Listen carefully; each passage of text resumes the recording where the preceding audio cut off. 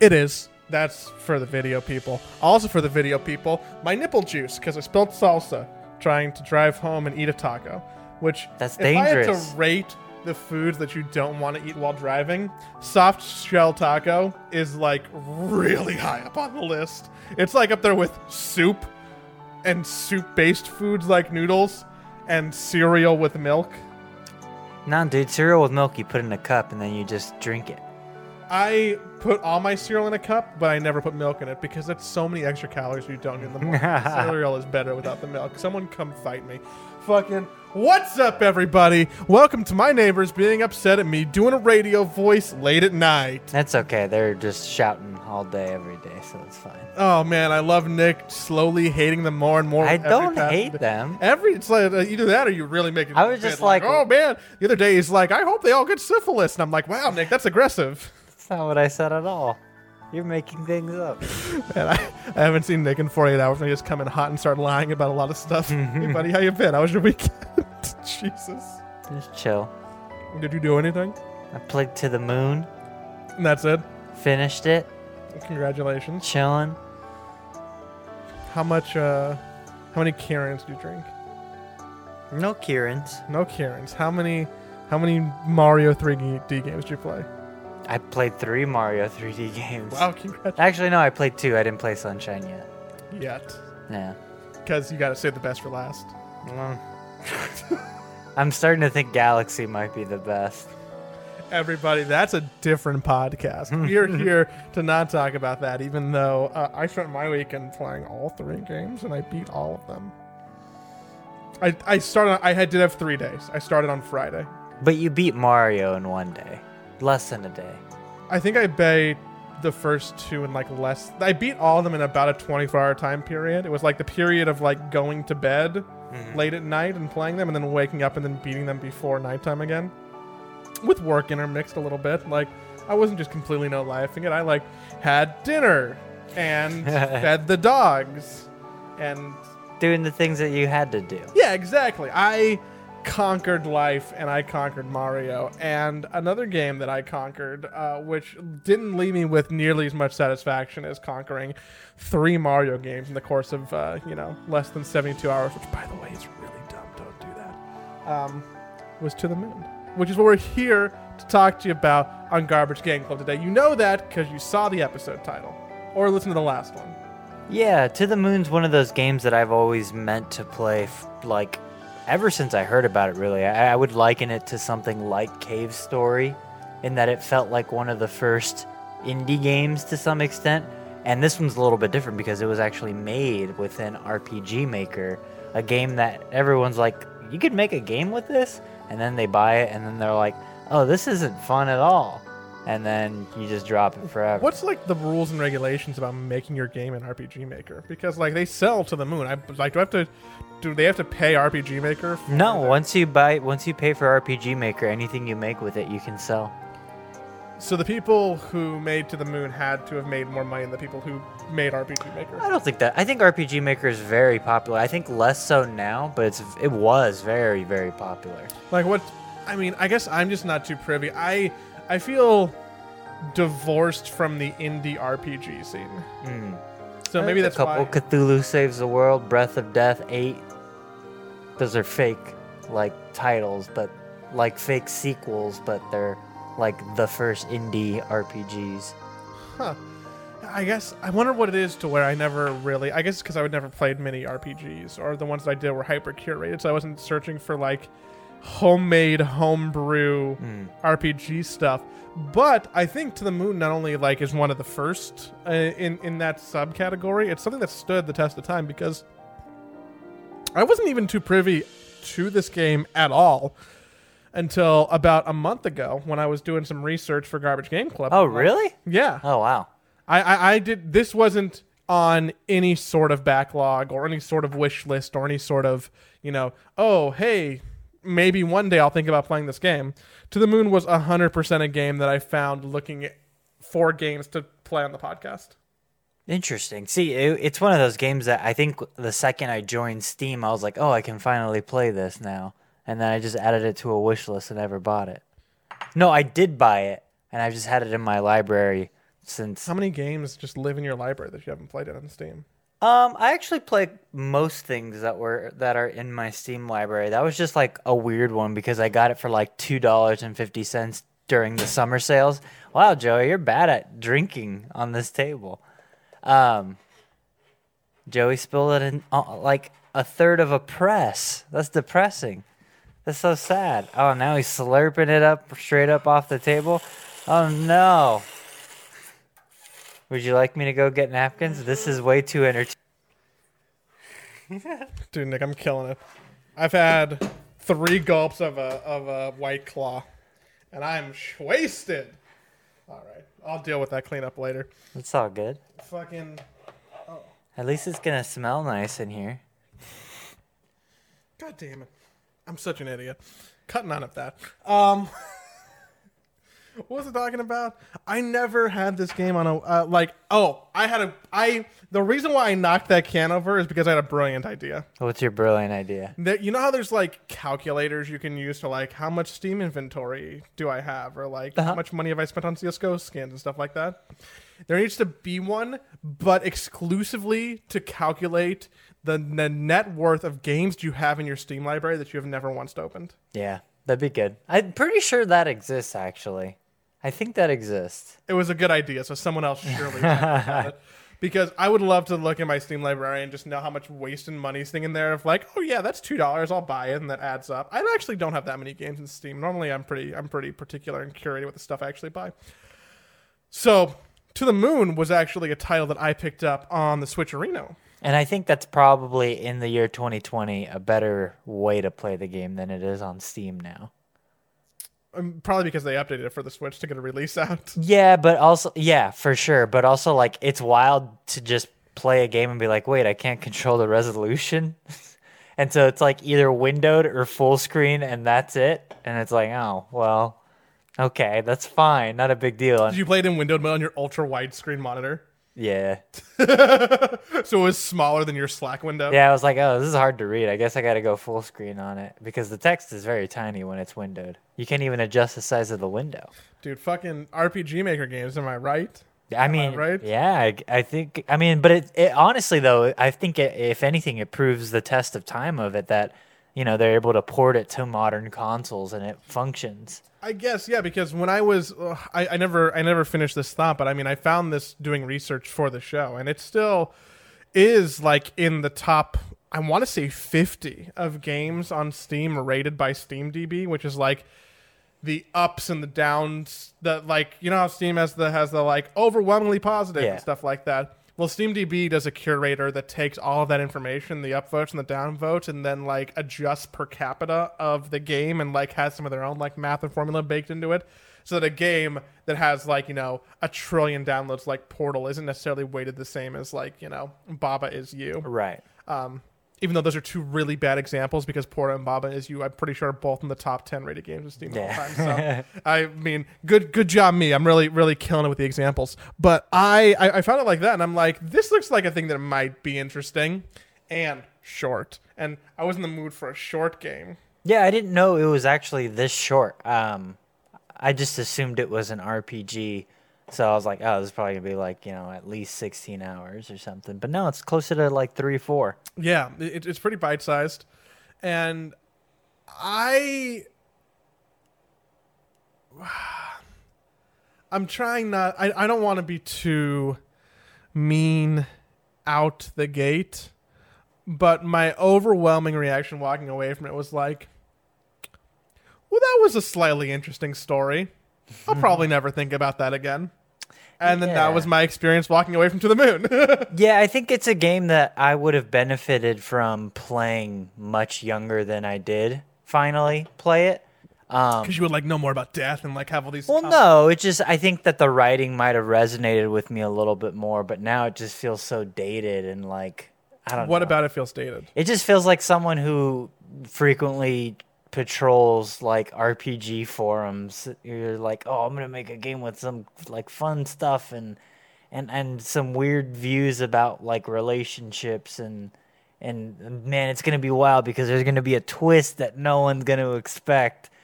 And it also feels like someone who finally watched Eternal Sunshine of a Spotless Mind, a movie that like, it's pretty popular, but it feels like that kind of a moment where someone's like, that was an awesome movie. I want to make something like that now. And then they made this game, which I don't think it's bad. I think this game is very inventive.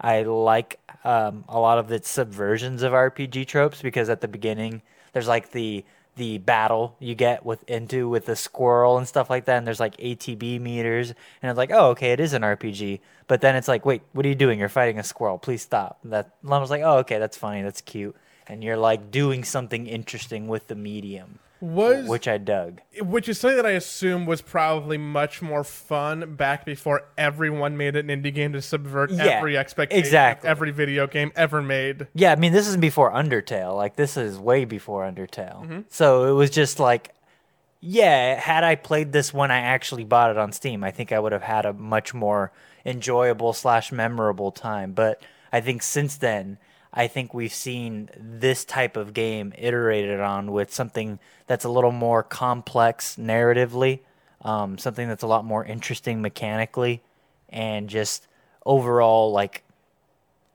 something to say that's actually interesting. Whereas this one feels like there's not much to do. I found myself just speed reading and then mashing buttons and be like, okay, I gotta go there, gotta interact with this, because there's not really much gameplay into the Moon. Nick, there's like upwards of 7 puzzles that take you about 30 seconds each to solve. How dare you say there's, quote, no gameplay? But it's super interesting to hold something like this up to something like Gone Home, because I think they're not dissimilar. I think that a walking simulator and a game like this have a lot in common, because really a majority of your time is spent just navigating the overworld and kind of interacting with things and seeing what your character says about it, and then you might chuckle or you might not, and then you move on. And I think that that's interesting and that's fun if you manage to create an inventive world. And I think that they probably do eventually, because what I learned is that To the Moon actually has 2 sequels.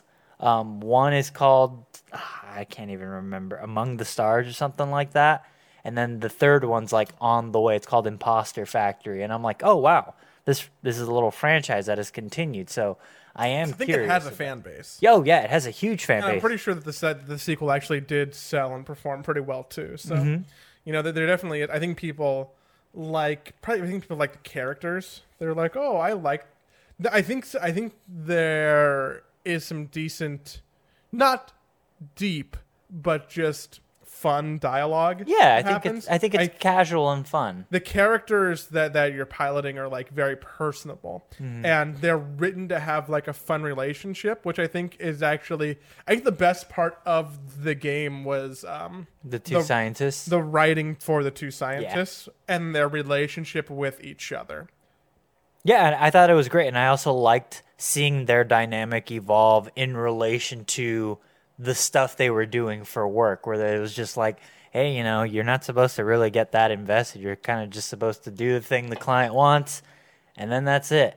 Whereas, one of the scientists decides to get more involved. He gets emotionally invested and then realizes, hey, he might not be doing the right thing, but ultimately it is kind of up to interpretation. I thought it was neat. I thought it was cute, and I think that it doesn't overstay its welcome, which is nice. Did we whiff on describing what the actual overarching game is? You're 2 scientists who work to like make people's last wishes come true, basically through dreams and alternate universes and memories. Yeah, memories. Basically, you go into the mind of a dying person, and then you kind of bridge their memories to kind of it's the earliest Inception / Eternal Sunshine of a Spotless Mind, where they are trying to create a fake memory, essentially, of someone going to the moon. And to do that, they try to implant the memory of wanting to go to the moon at some point in their life. There's much less whomps in it, though. But, I mean, I think that there's some interesting stuff that I'd never seen before. I just wish they would have done something with, like the timeline. They're basically, the first time you venture into the timeline of the dying old man, you see into the mind of the old man, you see a timeline pop up on the top of the screen that shows you what stage in the man's life you're in.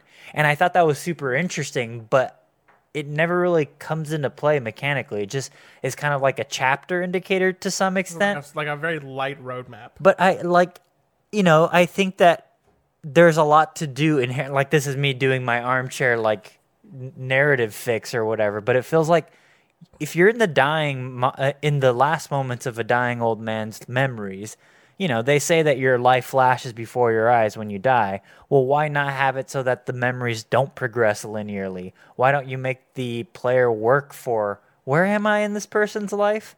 What's going on? And I think that might be more interesting and varied as opposed to just going backwards through someone's life. I thought that would have been a little more interesting. If you're trying to plant a memory and like chase it through fruition, then wouldn't you need to like kind of like, poke it along with a stick as you kind of go throughout? Yeah, but it feels like this is so convenient, whereas I feel like death is anything but convenient, especially when it comes to parsing someone's mind. So it felt very too convenient as far as like, all right, we got to plant this thing in, time to go back in his mind. I could see if it was someone of like, sound mind, but I don't imagine that someone on their deathbed is a particular sound mind, But outside of that, I did like a lot of the vignette storytelling. I did like a lot of childish mentalities that, kids. I think it did a good job of showcasing the childlike mentality of kids in like elementary school and stuff like that. Mm-hmm. He only wanted to date this girl because it would make him be cool or whatever. Like I mean, that's why you want to be in with that girl. That feels real authentic. The thing that I didn't really expect to latch onto is that his eventual wife would be someone afflicted with Asperger's, I believe, or autistic. I mean, yeah, she was. I mean, it's all. Audience, pardon Nick for not being up to terms with the proper 2020 terminology. There is no more Asperger's. Everyone is just on the spectrum, Nick. When the game did come out, that it was specifically Asperger's that they said that she was. Did they say that? Because I just assumed that it was a little bit more advanced than that. No, it was, she. I mean, I guess it's a spectrum, right? But yeah. When I saw this, I'm like, oh, she's not what we consider normal. Well, correct, yeah, and it's interesting because I wouldn't expect a game in the year that this was made to kind of mirror those sorts of things about reality. Which I was like, oh, that's a bold and interesting choice, and I'm sure that I honestly didn't do any reading on the developer about this, but I'm curious if the developer had someone in his life. I would assume so. Yeah, I would think so too. It's also interesting to see you have the development of these characters, like where you don't normally when you look at any type of disability, it's very visual in storytelling. Like it's very like someone with Asperger's can very much look like a normal person. Oh yeah, but someone who is a little pixel person, you don't really know, and you have to parse through text, and you have to kind of read between the lines, and you have to understand like what's going on or what is abnormal. So. I think that there's like no solid visual indicators in the game that's like, hey, this is like an interesting relationship. Yeah, and I think that the writing does kind of carry where you do have distinct voices for each character, which is tough to do, very tough to do. And I think they did a good job of pulling that off. The one thing that I wasn't really stoked about was the big twist in the game because that felt like so, I don't know, like hack. Like, hey guys, It's 2012. We need to have a big twist and an online multiplayer mode. Like, okay. The big twist is that he was actually he had a twin brother, and the twin brother was hit and killed by a car, and so he has like these weird false memories that don't add up. He has he's taken on his brother's memories. It all feels very like what.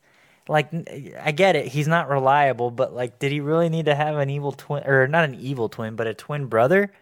Like, just tell me he's an unreliable narrator. He's an old man who has regrets. People warp memories all the time when you have regrets. So, like, it felt very childlike as far as how it was constructed.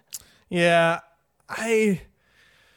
Again, like I think that it's interesting to sit down here and actually talk about, the story or the game as a whole. But I think that my feelings even now rehashing it versus, when I set my Switch down a couple weeks ago was like, well, I played that. Yeah. It's like, and I think there's a reason why this never like permeated.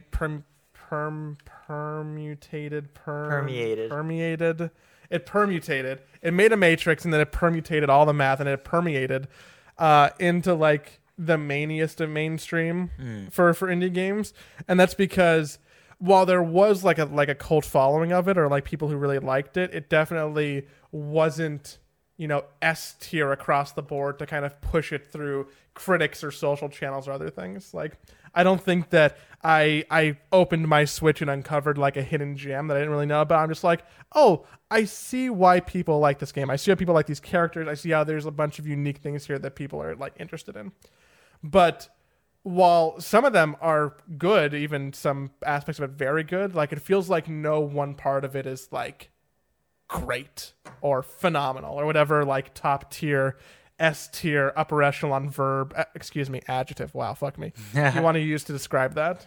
Yeah, it really feels like someone set out to tell a story in RPG Maker, but not really use any mechanics or gameplay to complement that narrative. Again, Nick, the puzzles. Well, and I think it's the idea of like, what are video games? Like, a lot of people love video games for story, but the older I get, the more and more I feel like they're bad avenues for telling stories unless you make use of like actually playing a game and pressing buttons. And so that's where I feel like there was like a noble ambition to set out to make, a game that'll make you cry. This is a game that a lot of people, the reason why I picked it up so long ago, so it was like, oh, it made me cry. Like, oh, it's so emotional. But really, I think, and this is not a slam, even though it might sound like it, I feel like this is a game meant for people who don't consume any other sort of media. Dude, that feels like a slam. Because I feel like it's a story that I've seen a billion times, but I could understand how this could have some emotional resonance for people who haven't watched a lot of movies, who haven't watched a lot of TV, who haven't read a lot of books and stuff like that. And I think that that's good. I think that I think every medium needs something that is like, oh, wow, this could be the moment that could push someone to investigate other media. Are you comparing To the Moon to marijuana? No. What? It's a gateway drug. I mean, I guess. Yeah, sure.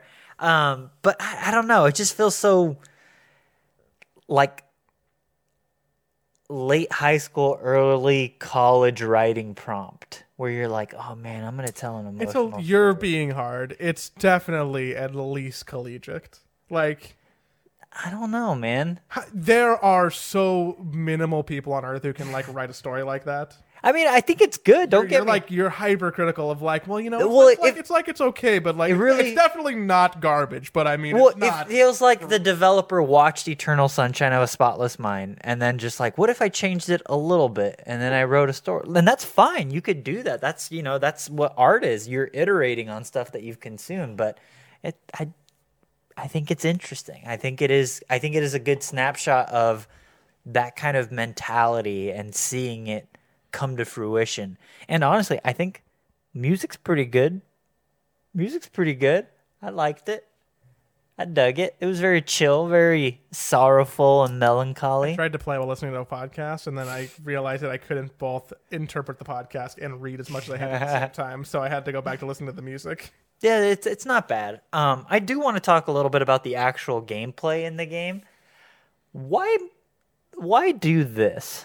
That was the thing. Every time I had to flip tiles and find the connect memory, I was like, why is this the thing that they chose? Like, I really am indifferent to it one way or the other because like it's the easiest thing in the world.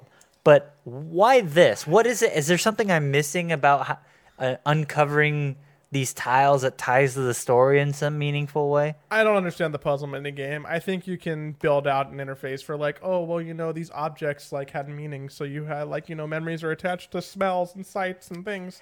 Yeah. And you know what? You're right. That was a thing that I thought of when I was playing the game is why is it that every time I am finding one of these data points, why is it always a physical object? Why is it always something physical? Because I feel like memories are so intrinsically tied to other senses instead of touch. Probably because it's hard to represent. But there's like kitchens in the game and stuff like that. Like, why not just when you enter a room, you get a point or something? Like, sometimes you do that, I guess, but it doesn't feel so. I don't know. I wanted it to be like. I wanted to kind of tap it. I guess that how do you display smell or sound? You'd have to visualize even the smell. Yeah, I guess. Also, can we talk about that house layout, Dying Man's house layout? Who puts the kitchen on the other side of the other side of the dining area? Old people. Who puts a bathroom right by the dining area like that? Well, if you have to. I was just like, oh, the kitchen's right over here, and then I walked. I was like, this is a bathroom. Oh, it's down here. Oh, this is a reading room. Where the heck is where's the actual kitchen? I also didn't find the kitchen right the first time. The amount of time that I spent in this game, if I could have just watched a Let's Play, I could have gotten 95% of the experience. Yeah. Because the amount of time that I spent wasting of my life being like, I had to find another orb. Did I not click on everything in the room? Or why do I not know where the kitchen is in this house? Like, there's little grievances like that make me, get even more pulled away from a story or anything else and be like, well, I'm playing a video game and I'm having some video game-esque frustration with it. Yeah, it feels very arbitrary. Like, okay, I'm gonna have to pixel hunt and do something like that. Yeah, and I like you just kind of spend my time like being like, okay, let's do this thing so I can get to a next plot point, or that I can just reach a finish line. I remember early on when you start first going through the old man's memories, you get asked, "Hey, do you want to look around a little bit, or do you want to just go to the next data thing?" I was like, "Next data, please. I'm ready to go." I did like the end of Act 1 where you can't venture further into his past. So you have to connect what established memories you have and rotate stuff. Mm-hmm. I thought that was cute. I thought that was interesting. I kind of wished the puzzles in the game reflected that a little more than flipping tiles. Huh? Or were difficult. I don't even know. If this game were, if the puzzles were difficult, I think it might have pushed me off of the game where I'm like, this isn't worth it. But I feel like the other, and the puzzles, the flipping tiles, there's a par for course, or if you just exceed that, there's oh, it's fine.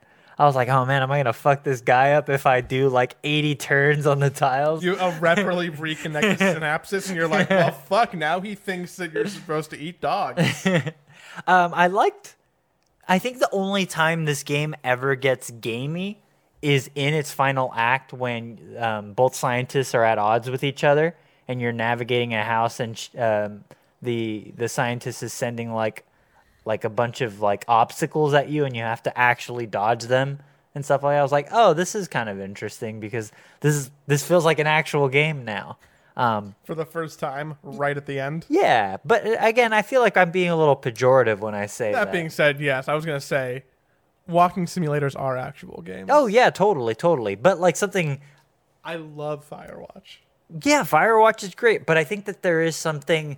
I don't know, man. I've played so many RPGs of this variety where it feels like, oh, I'm a character sprite and I'm walking tile by tile, and I usually love them. I usually love existing in that space, but I think there is just the lack of RNG and dice rolls and stuff behind the scenes that, I don't know, something about it didn't feel right.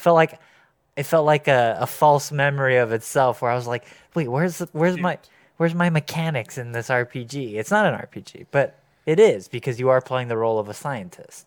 I feel like I've gotten feedback before on this show that we oftentimes will pick games that we haven't played that we know are good, or that are new releases that we know are probably good. And we seldom really talk too poorly about anything. And even that being said, I don't think that we're really talking too poorly about To the Moon. I think that there's there's interesting things here. I paid $2.50 for it, and I think that it was I did not feel like I wasted my time. I feel like I had, and I think I'm going to remember this game for a long time, because it is in my memory, the only time someone's ever finished a game in RPG Maker and actually released it, which is a Herculean feat in of itself.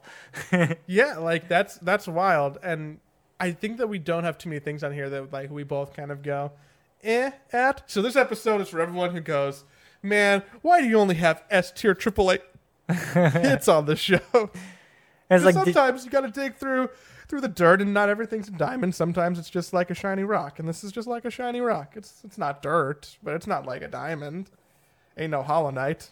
yeah, I do think For anyone that playing the drinking game, where when I say Hollow Knight, you I really do think that like I'm kind of interested in checking out Among the Stars or Imposter Factor. tell me first. Just because I'm curious to see, because I think that if someone had handed me this game, just playing this now, I'm like, if this was a game that was made today and I played it, same game, I'd be like, wow, this feels like someone's first game, but it's also very impressive, and I'd be very excited to see what they do next, because I think there's a lot of interesting stuff in here.